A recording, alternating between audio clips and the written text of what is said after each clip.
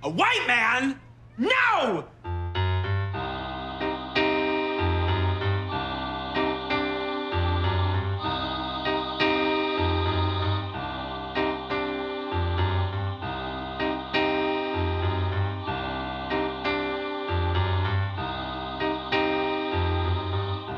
Hello and welcome to The Unsub is a White Man. I'm Sarah. And I'm Emily. And we're back with another Criminal Minds recap.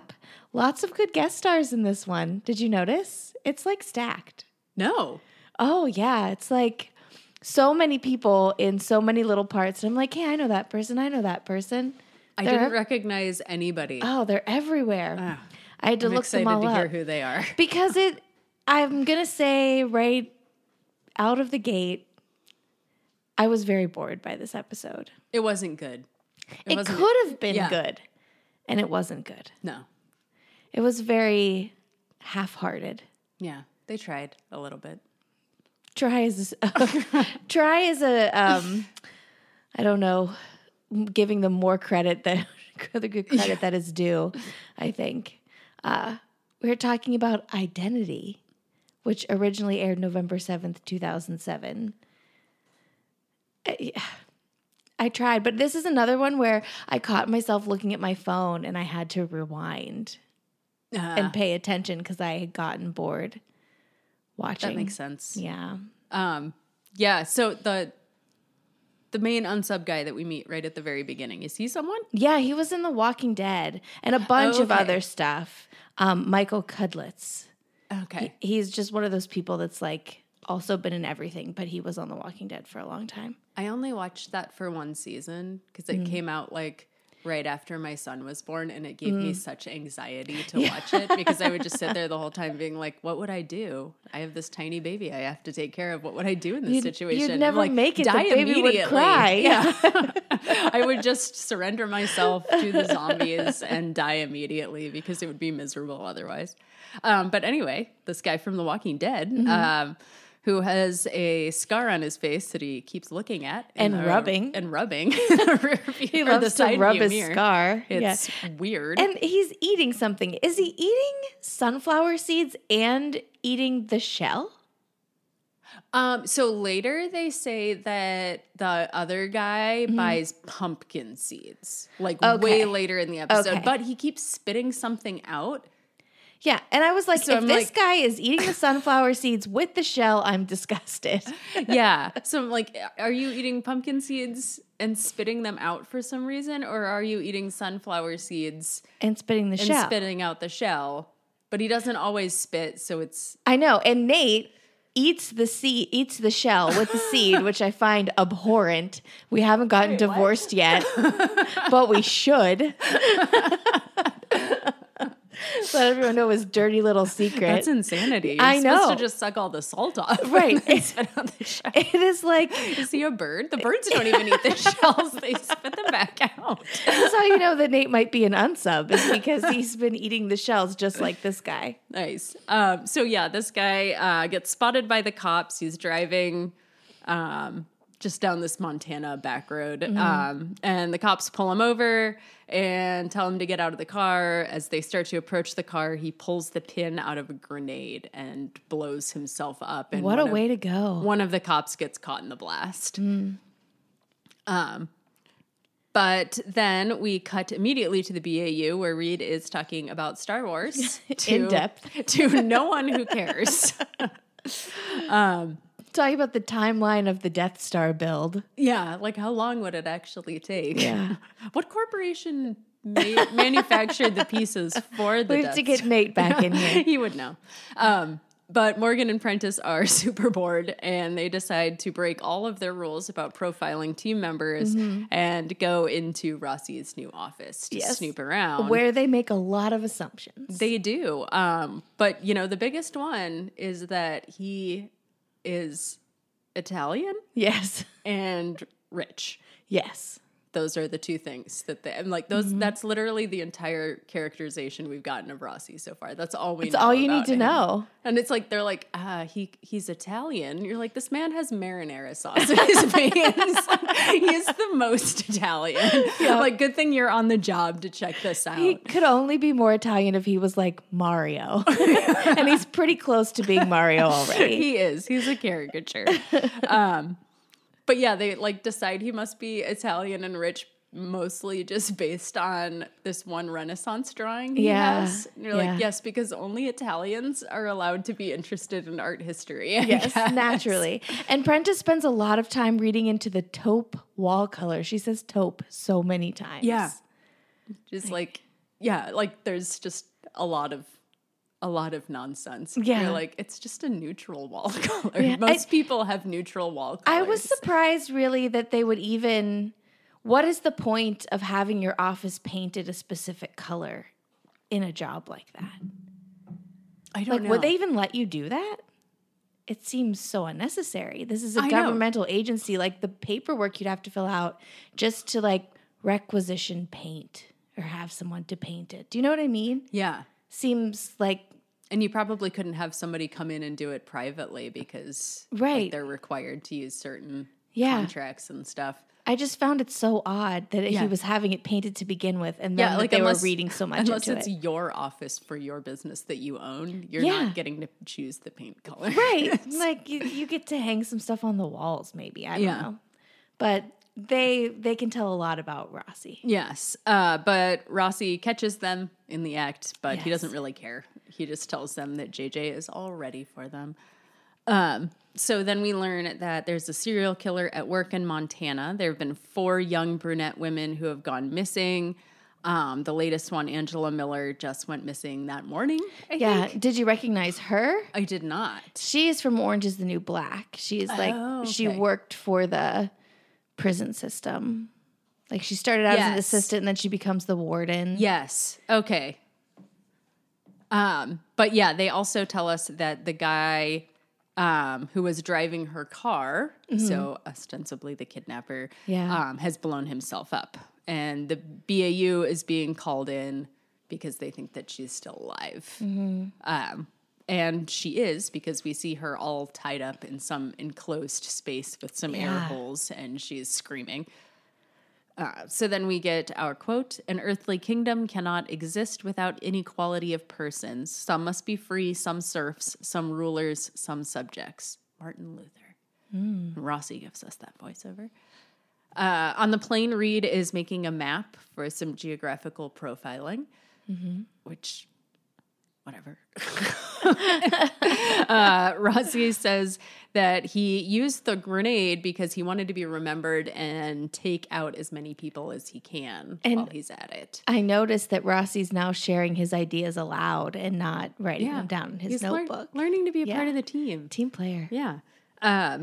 So they also talk about how there's a lot of militia people out that way, and they all hate the FBI, the government in general, but specifically the FBI. Yeah, and it's like middle of nowhere, Montana, right? That they're going. Yeah. Great Falls, Montana. Yeah, everyone is like, they're calling us to Montana. Like, I don't think that's weird. I guess, I mean, it's not, what is it? Like, this would have been like 10 years after Ruby Ridge? Yeah, and Ruby Ridge was Idaho. It was close to Montana, though. All right. Same demographic of...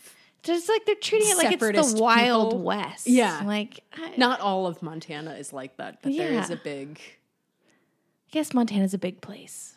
It's very big, and not a lot of people live there. That's true. It's mostly nothingness. Yeah. So the sheriff tells them when they arrive that the cop who got caught in the blast is dead, and shows them the general store where Angela was taken. Did you recognize the sheriff? I did not recognize the sheriff. Who's he? He's Jim Beaver. He was in like Deadwood, Breaking Bad, Supernatural. He's like in a bunch of stuff that he was like, he's on The Boys now. If you watch that show. Oh, yeah. Yeah, he's in a ton of stuff. This is how little I was paying attention to this episode. It's the only thing I noticed about this episode was how they got so many good people in such a bad episode. Yeah. Back at the station, JJ is calling all of these local militia groups. And then I was like, how is she finding them? Do they have websites? They're like listed in the phone Guess book. what? They do. Because I looked up militia groups in Montana, and you can I'm probably on a watch list now. But yeah, You can also cold call them. a lot of them have websites. Wow. It's like weird. Weirdly organized for militia. Yeah. Huh.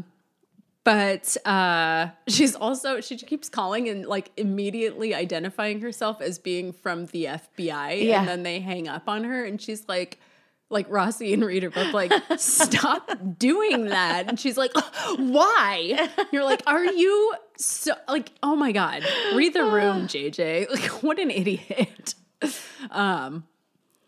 So Garcia calls. She's got a hit on the dental records. Francis Goring is the guy who blew himself up. He was kicked out of the army and has a history of joining aggressive militia groups, as opposed to the really calm ones. The laid back, chill militia. Yeah. He also has a wife who doesn't really talk to him anymore or live with him. And he also has connections with one of the militia groups based on a compound just outside of town. So Reed and Rossi head to the compound where they go to the like trailer park manager's office or something. Apparently. And we get the pipe cleaner with eyes line. As soon as he walked up to the door, I was like, oh, it's this part. The guy isn't super keen on helping the FBI at all, but he is swayed by wanting to help the woman because they point out that, you know, this isn't about them. This is about a woman from their community. Yeah, Rossi has no time for this dopey trailer park manager. Yeah. And the trailer park manager guy also tells Reed that he's wearing his gun the wrong way, that somebody's going to take it from him. He's not wrong. Which I thought might come back later, but oh no, it does not. Not in an episode like this. No. So Goring's trailer is really depressing. He has a lot of books about like medieval serfdoms and stuff. And you're like, what a weird thing to be into. We say as we record our niche criminal minds podcast. That's true. I guess we shouldn't judge other people's hobbies. Reed tells Rossi that he's read all of his books and asks him about Ruby Ridge, which Rossi is very clearly not interested in talking about at all. Mm-hmm. Rossi finds a stack of home movies, and they're all of Goring sitting on a chair in front of a sheet, hanging in front of a window, talking about like some feudal nonsense about the weak being meant to serve the strong. And this episode is so obviously going for like an FLDS kind of vibe, right? But they don't go toward Mormonism at all. Didn't you find it strange? Yeah, I don't know. I don't know if it was the like FLDS stuff or if it was more the, you know what it reminded me of is, remember that whole thing with the Bundys when they took over that bird sanctuary in Oregon? It was like, it reminded me of that whole nonsense, which was just, that was the funniest shit. Maybe I just thought it would be more compelling if they went like full FLDS. Yeah, it kind was of just thing. Like, this is just so half-hearted and dumb like that. It's dumb. Like, it's just dumb. Yeah, not like a compelling story. It's like when you watch, like I just watched that, the Keep Sweet, Pray and Obey thing, and it's just like fascinating and like Under the Banner of Heaven and like just learning about like the structures and stuff of those organizations. It's just like really compelling and fascinating. Yeah. And like these jokers, it's just like a bunch of fucking idiots. And quoting Martin Luther. Like, yeah, it was super weird. But Prentice is also super bored with it. He says something about wanting to keep women as serfs to serve him and that his kingdom will someday become a reality. And Rossi says that his kingdom is probably a reality now, and then they wonder if the other women aren't still alive and just being kept as serfs or whatever. Which would have been a good storyline. It would have, but it would have, but that's not the storyline we get. No. We do get an appearance from Goring's wife, who has arrived and doesn't want to be here at all, talking to them. Is she someone? No. No? Okay. No, sorry. That was the end of the someones, I think, for the most part. Prentice points out that all of the women that Goring kidnapped kind of look like her. Not really. In that they're brunette they have white brown women. hair. Yeah. She says that the wife says that the militia that she's a part of, because there's yet another militia, kicked him out because he was abusive to her, and she hasn't seen him since he left. They're trying to get information from her. They mentioned something about 9 acres, and she tells them that her parents gave her left her 9 acres of land when they died, and that Francis forced her to give it to him. So she gives them the location, which is right in the middle of Reed's. Well, I was like, how could she even find it on Reed's map? Because he red Sharpied over that whole area. All over everything. And she's like, it's exactly right here. You're like, how could you even read anything on that this map? black and white topographical map that's just scribbled all over. Yeah. So they arrive at Francis's kingdom, where they find Angela's body laying out in an extremely shallow grave. Extremely. Where it's 4 inches deep. She's just laid out in it. And it's were they in the middle of digging it? Why even bother? I don't know. It was so weird. Because they say that obviously she was killed very recently and very urgently because they knew they were onto them or whatever. But it doesn't make sense why they would dig so little grave. Why even bother digging any grave? Just kill her and leave. Yeah. So the body is still warm. The blood is fresh, hasn't dried yet. So they know that Goring couldn't have killed her and decide that he must have a partner. And Morgan really gets in there with his ungloved hands too. Mm-hmm. I was oh, good. Yes. The partner we see is a young guy who has framed pictures of Goring all over his apartment. And he's you do. Freaking out.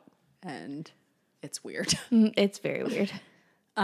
So there's another local militia group, yet another one. Yeah. These are a third. I know. I'm this is so many morons. So they send Morgan and JJ to talk to the leader because they know that sending all riled up. A black man and a woman will piss them off. Mm-hmm. There's also tire tracks that they noticed, and Hotch tells the police to be on the lookout for a pickup truck in rural Montana. So that should help a lot. We're looking for a white man in a pickup truck in Montana. Okay, that's no problem. 3/4 of the population of Montana. Rossi and Reed are going through the garage barn thing. Which is really clean. Weirdly cleaner than my house, maybe. Well, I thought it was so strange because they're all worried about going into the house because of explosives, because he used an explosive in the car. But they do not hesitate to enter any of the outbuildings. No. They only have the caution for the house. Yeah. I was all right, bold move. Yeah. Inside the barn, they find an empty gun safe, which is great. And they look at I don't know guns, but they immediately pick up a box of bullets and know exactly what gun he has. Yeah.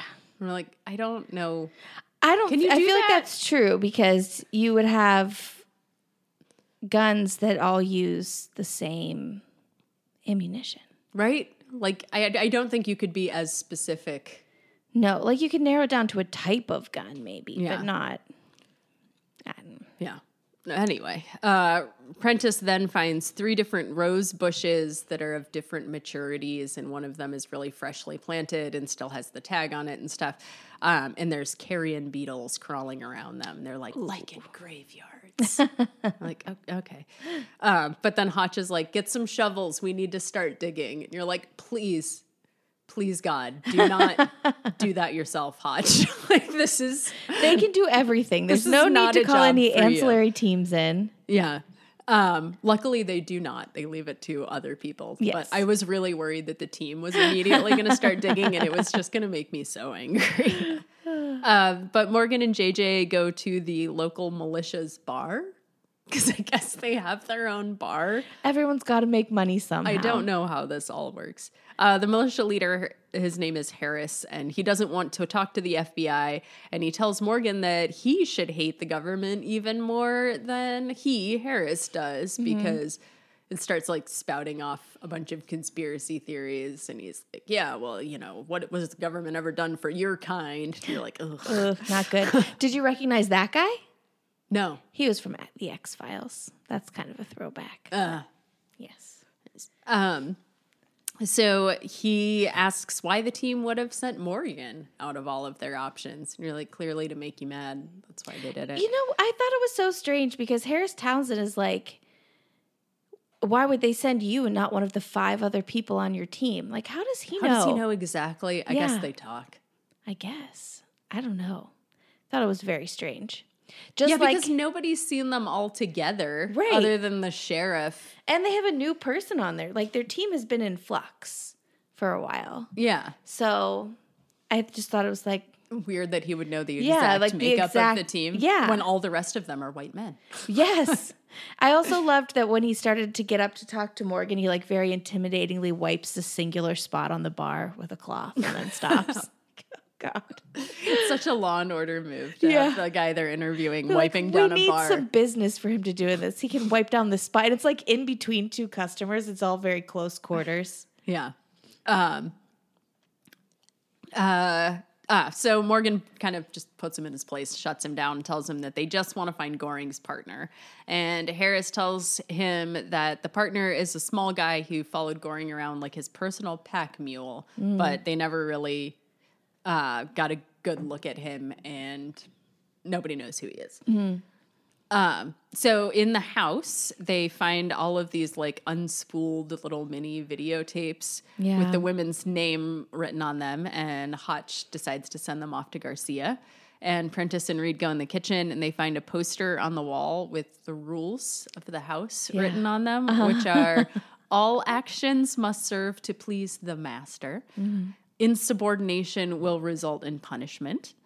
Any attempts to escape the kingdom will result in death. And the master demands cleanliness. Messes will not be tolerated and will result in punishment.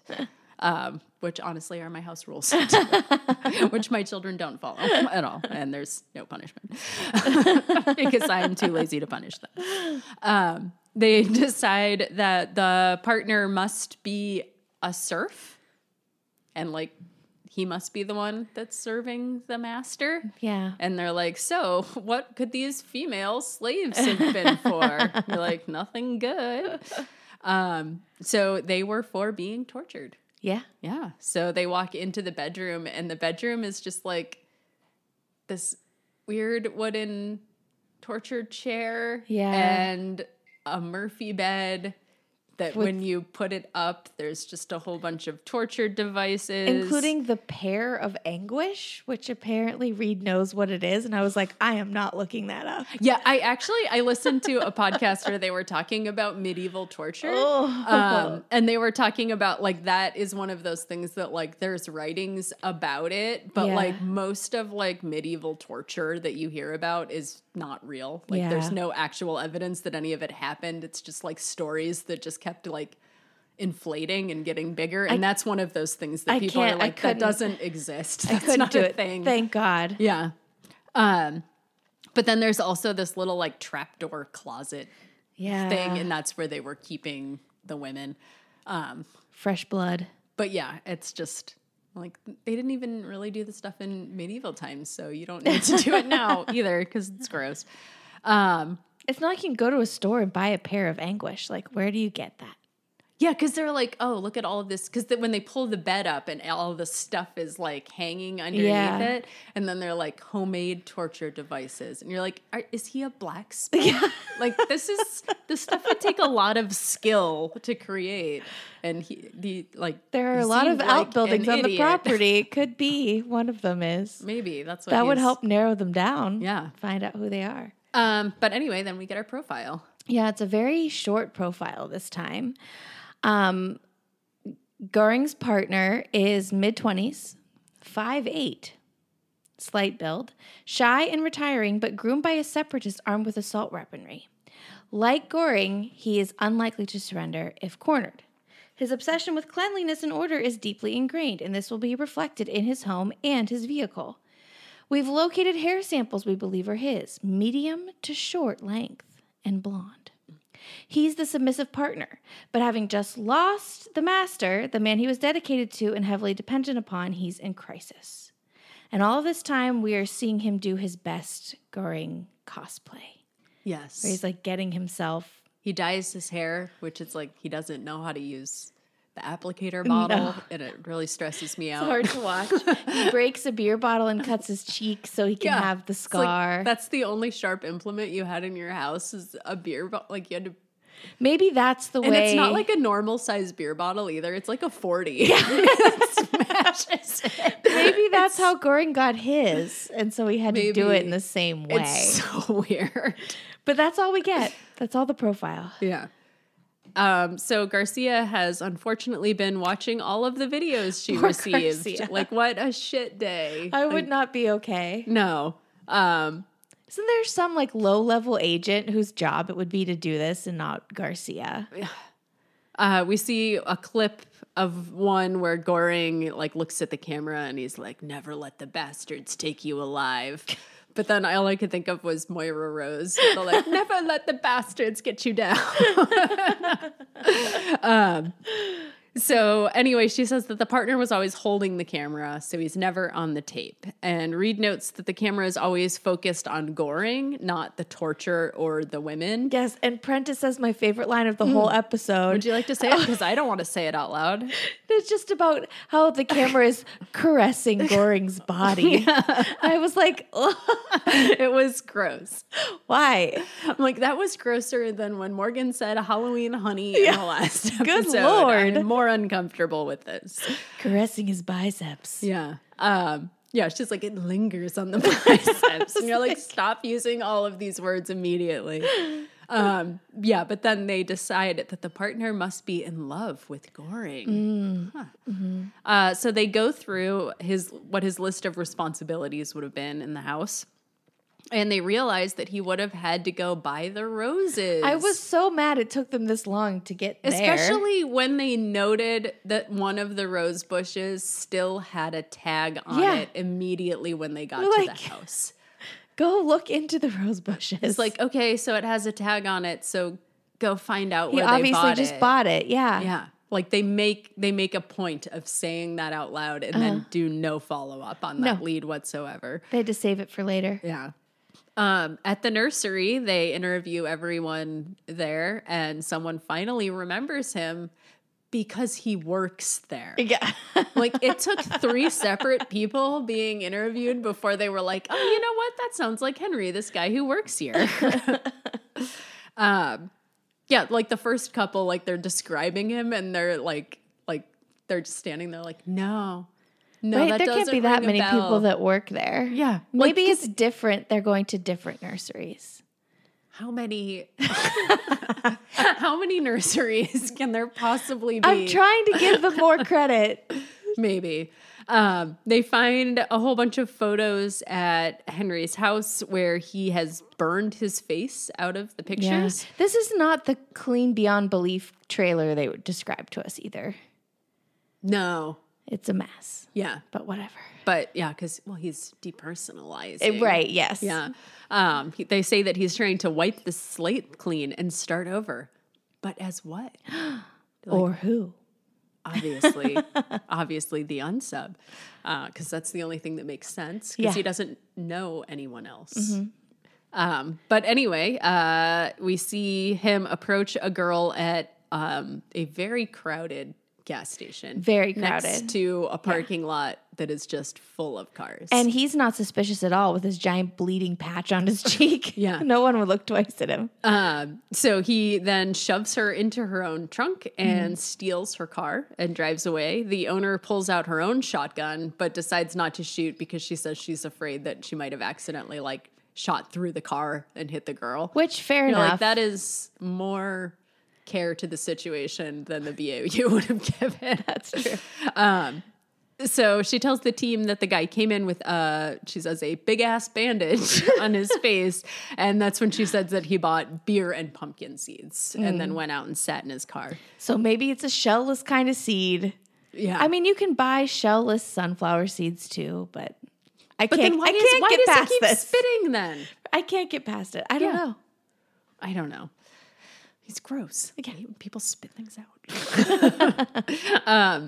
So they look at the security footage and see that Henry is trying to transform himself into Goring. Yeah. And then there's like a whole, they do more, like, it's almost like they had to do more profiling of him. Yeah. They're Hot like, and okay, Rossi. what do we do? Like, you know, Yeah. you're the master. I'm the subordinate partner. What do we do? And then they come to the conclusion they need to stop looking for Henry and keep looking for Goring. Like, okay, well, you don't know too terribly much about either one of them. Yeah. So how about you just look for the car? Yeah. That might help. So Henry, we see him dragging the girl up the mountain. It's like, with like, poor Henry. You feel almost so bad for him at this point because he has no idea what he's doing. he has no plan. He's like dragging her behind him on a rope and then turning around to half-heartedly point the gun at her while they stumble up this rocky outcrop. Yeah, it's so dumb. So bad. Like, get it together, Henry. Yeah. The team decides that he is looking for ideal land, which is easily defendable high ground where the master would have lived to, like, you know, survey his serfdom or whatever. He is going to some rock from a picture of Goring. They're like, look at this rock. That's the best place. That's where he rock. would have gone. And you're like, that makes no sense. No. Of But course, it's that's where he's going. It's the one rock they have a picture of, so it has to be that rock. Yeah. So Hotch tells the sheriff that they're going to need the best sharpshooter they have. So the whole team swarms to like an area kind of far away from this rock because they can't get close. Like there's no way they can approach because they'll get shot. The girl is begging for her life while Henry ties her up. This poor girl. My name's Becky. Yeah. I was like, oh man. I teach children. I have a fiance. And he's like, he does not care.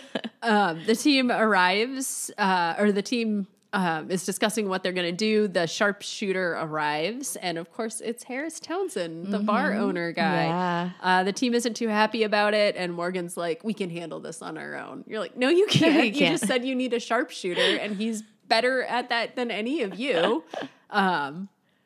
So, like, we know this guy's unsavory, but he's probably a good shot. So. Yeah. And he says... And he's willing to help. Right. So, and he's like ex-military, a trained they said he was sniper. like a Green Beret or something. Yeah, like obviously, yes, you have to let him do this. None of you, despite your many accolades and expertise, actually can do this. So while they're waiting, Harris goads Rossi about Ruby Ridge. And he's like asking him if she like offered like, or if he ordered the shot and if you were supposed to shoot to kill and like all of this stuff. And it's like, yeah, they always shoot to kill. Like, I know that's standard. Like, I don't know. John Douglas talks about it in Mindhunter where it's like, if you've decided to pull out your gun, you've already decided that you need to shoot someone. And if you're going to shoot them, you might as well shoot to kill, which I don't necessarily agree with, but I'm not an FBI agent and will probably never be in that situation. But Hotch is like trying to like hostage negotiate, which is not working. Hodge is talking to his walkie-talkie, but Henry is just shouting down from the top of the mountain and not using his walkie-talkie back. Which is like, how can they even hear each other? Yeah. And like, what? How did they get the walkie-talkie or how did they get it to him? No, because they tuned into the scanner. Yeah. But how would he know what channel? I don't know. Maybe they tried a bunch of different channels and we just didn't see them like guess and check. I don't know. It didn't make any sense. But yeah, he's just like, no, you'll never take me alive. Rossi admits that he was at Ruby Ridge. And he then tells Harris to take the shot, which he does, and kills him immediately. And Like the shot girl, through the heart. yeah, the girl is safe. Thank God Becky makes it. Yeah. So they're standing there overlooking the mountains, and Morgan says it reminds him of Idaho. And Rossi's like, yeah, me too. I'm like, ugh. Oh, God. Like, actually, Idaho is a lot greener, but okay. Rossi bemoans the failures of the FBI at both Ruby Ridge and Waco, and says that that's what made him think about leaving the FBI. And Morgan asks him again what brought him back, and Rossi says, unfinished business. And Morgan says that he's relentless and that he'll find out. You're like, yeah, you will when Rossi eventually just tells you. So my last guest star pointer out for this is Henry, which you would have no reason to recognize, but he is in a Candace Cameron Bure Hallmark Christmas movie. Of course he is. I knew you were going to say that. Called A Christmas Detour. He's a very small part, and I didn't recognize him, but when I looked him up afterward, I was like, you're like, I've seen that film. I know A Christmas Detour quite well. But yes, that's that. As far as Morgan, I guess, still doesn't trust Rossi and needs to know, I don't know, his motivations for coming back. Like, what do you think they could possibly be? Like, obviously, there's some case still bothering him that he didn't solve. Yeah. I don't have to know him better to know that. Yeah, it's really obvious. Like, there's no other reason for him to come back. Right. So, and he keeps saying unfinished business. You're like, okay, so clearly There's a case. Yeah. It's like, don't they all have, I can't imagine that they don't all have a case. Right? That Doesn't haunts every them. law enforcement professional in like the history of time, isn't that the stereotype? Yeah. They have one they can't let go. And I don't the know case that why, went cold. like, Rossi's being so, I can't remember, like, I kind of remember what the case is. Yeah. But not exactly. Like, but also I don't remember there being any reason why he would need to be so cryptic about it. Yeah. Like, they've all had cases where they didn't catch the Maybe bad he guy. just also doesn't trust Morgan or something. I don't know. Maybe. It's like, if They're you all were... so weird with each other. Yeah, like, if you were at Ruby Ridge, that's probably more to be embarrassed and ashamed about than anything else. That's true. Well, we are adding 2 white men to our unsub tally this time. Yes. So we're now 8-3, 72.7% white men in season 3. And only 7 episodes in. Yeah. We are now 49 white men overall, 83% for the series. So still overwhelmingly white men. Yeah. I feel like there's not a lot to grade on this profile because it's really not much of a profile at all. But as far as accuracy, plausibility, and helpfulness, I mean, it was pretty accurate and plausible because they actually had reason to think that, you know. yeah. Like, or people directly gave them the information. Like, when they say he's 5'8", like, at first I was like, wait a minute. But then I remembered that, like, somebody told them about how tall he was. I think it was Harris, like, at the bar, like, mentions his, like, build and everything. Yeah. But helpfulness, it's like, it wasn't helpful because they ended up needing to look for... Another missing woman. Well, they needed to end up looking for Goring. Not the unsub that they were profiling. And it wasn't the profile that helped them find him. It was his actions. Like, he took another person and people saw him do it. Yeah, I don't know. They were like, he drove off that away. Yeah. In the stolen car. Yeah, in this exact car, make and model. Yeah. I like a 4, maybe? Yeah. It's a low one. Yeah. Just not a great episode. No, and nothing really for Hotch Watch. Like, nobody really did anything. Yeah. I don't know. I was underwhelmed. Yeah. Unlike the next episode, which is a great episode. Yes, the next episode is Lucky. Yes. I'm really excited for this one. Yeah, this there's is a lot another to one unpack. of those, like, iconic over the top ones. Yeah. That is, like, the reason why you're like, yes, I love Yes, this exactly. show. Yeah, which is, this is why I'm here, is to watch these ridiculous episodes. Yeah. And also one of the, I would argue, one of the greatest guest star performances ever in anything. Because I did not even recognize who it was until like the third time I watched that episode. Yeah. Oh, we have so much to talk about I'm next so time. excited. They had to give us this little bit of a break before, we get into something as meaty as Lucky. Oh, thank you. I'll be here all week. Well, wherever you're listening, be sure to leave us a 5-star review. You can find us on Instagram at The Unsub is a White Man. Our theme music is composed and performed by Nate Youngblood, and the podcast is produced by Nate Youngblood. Thanks, Nate. And until next week, we'll be hanging out at the Militia Bar.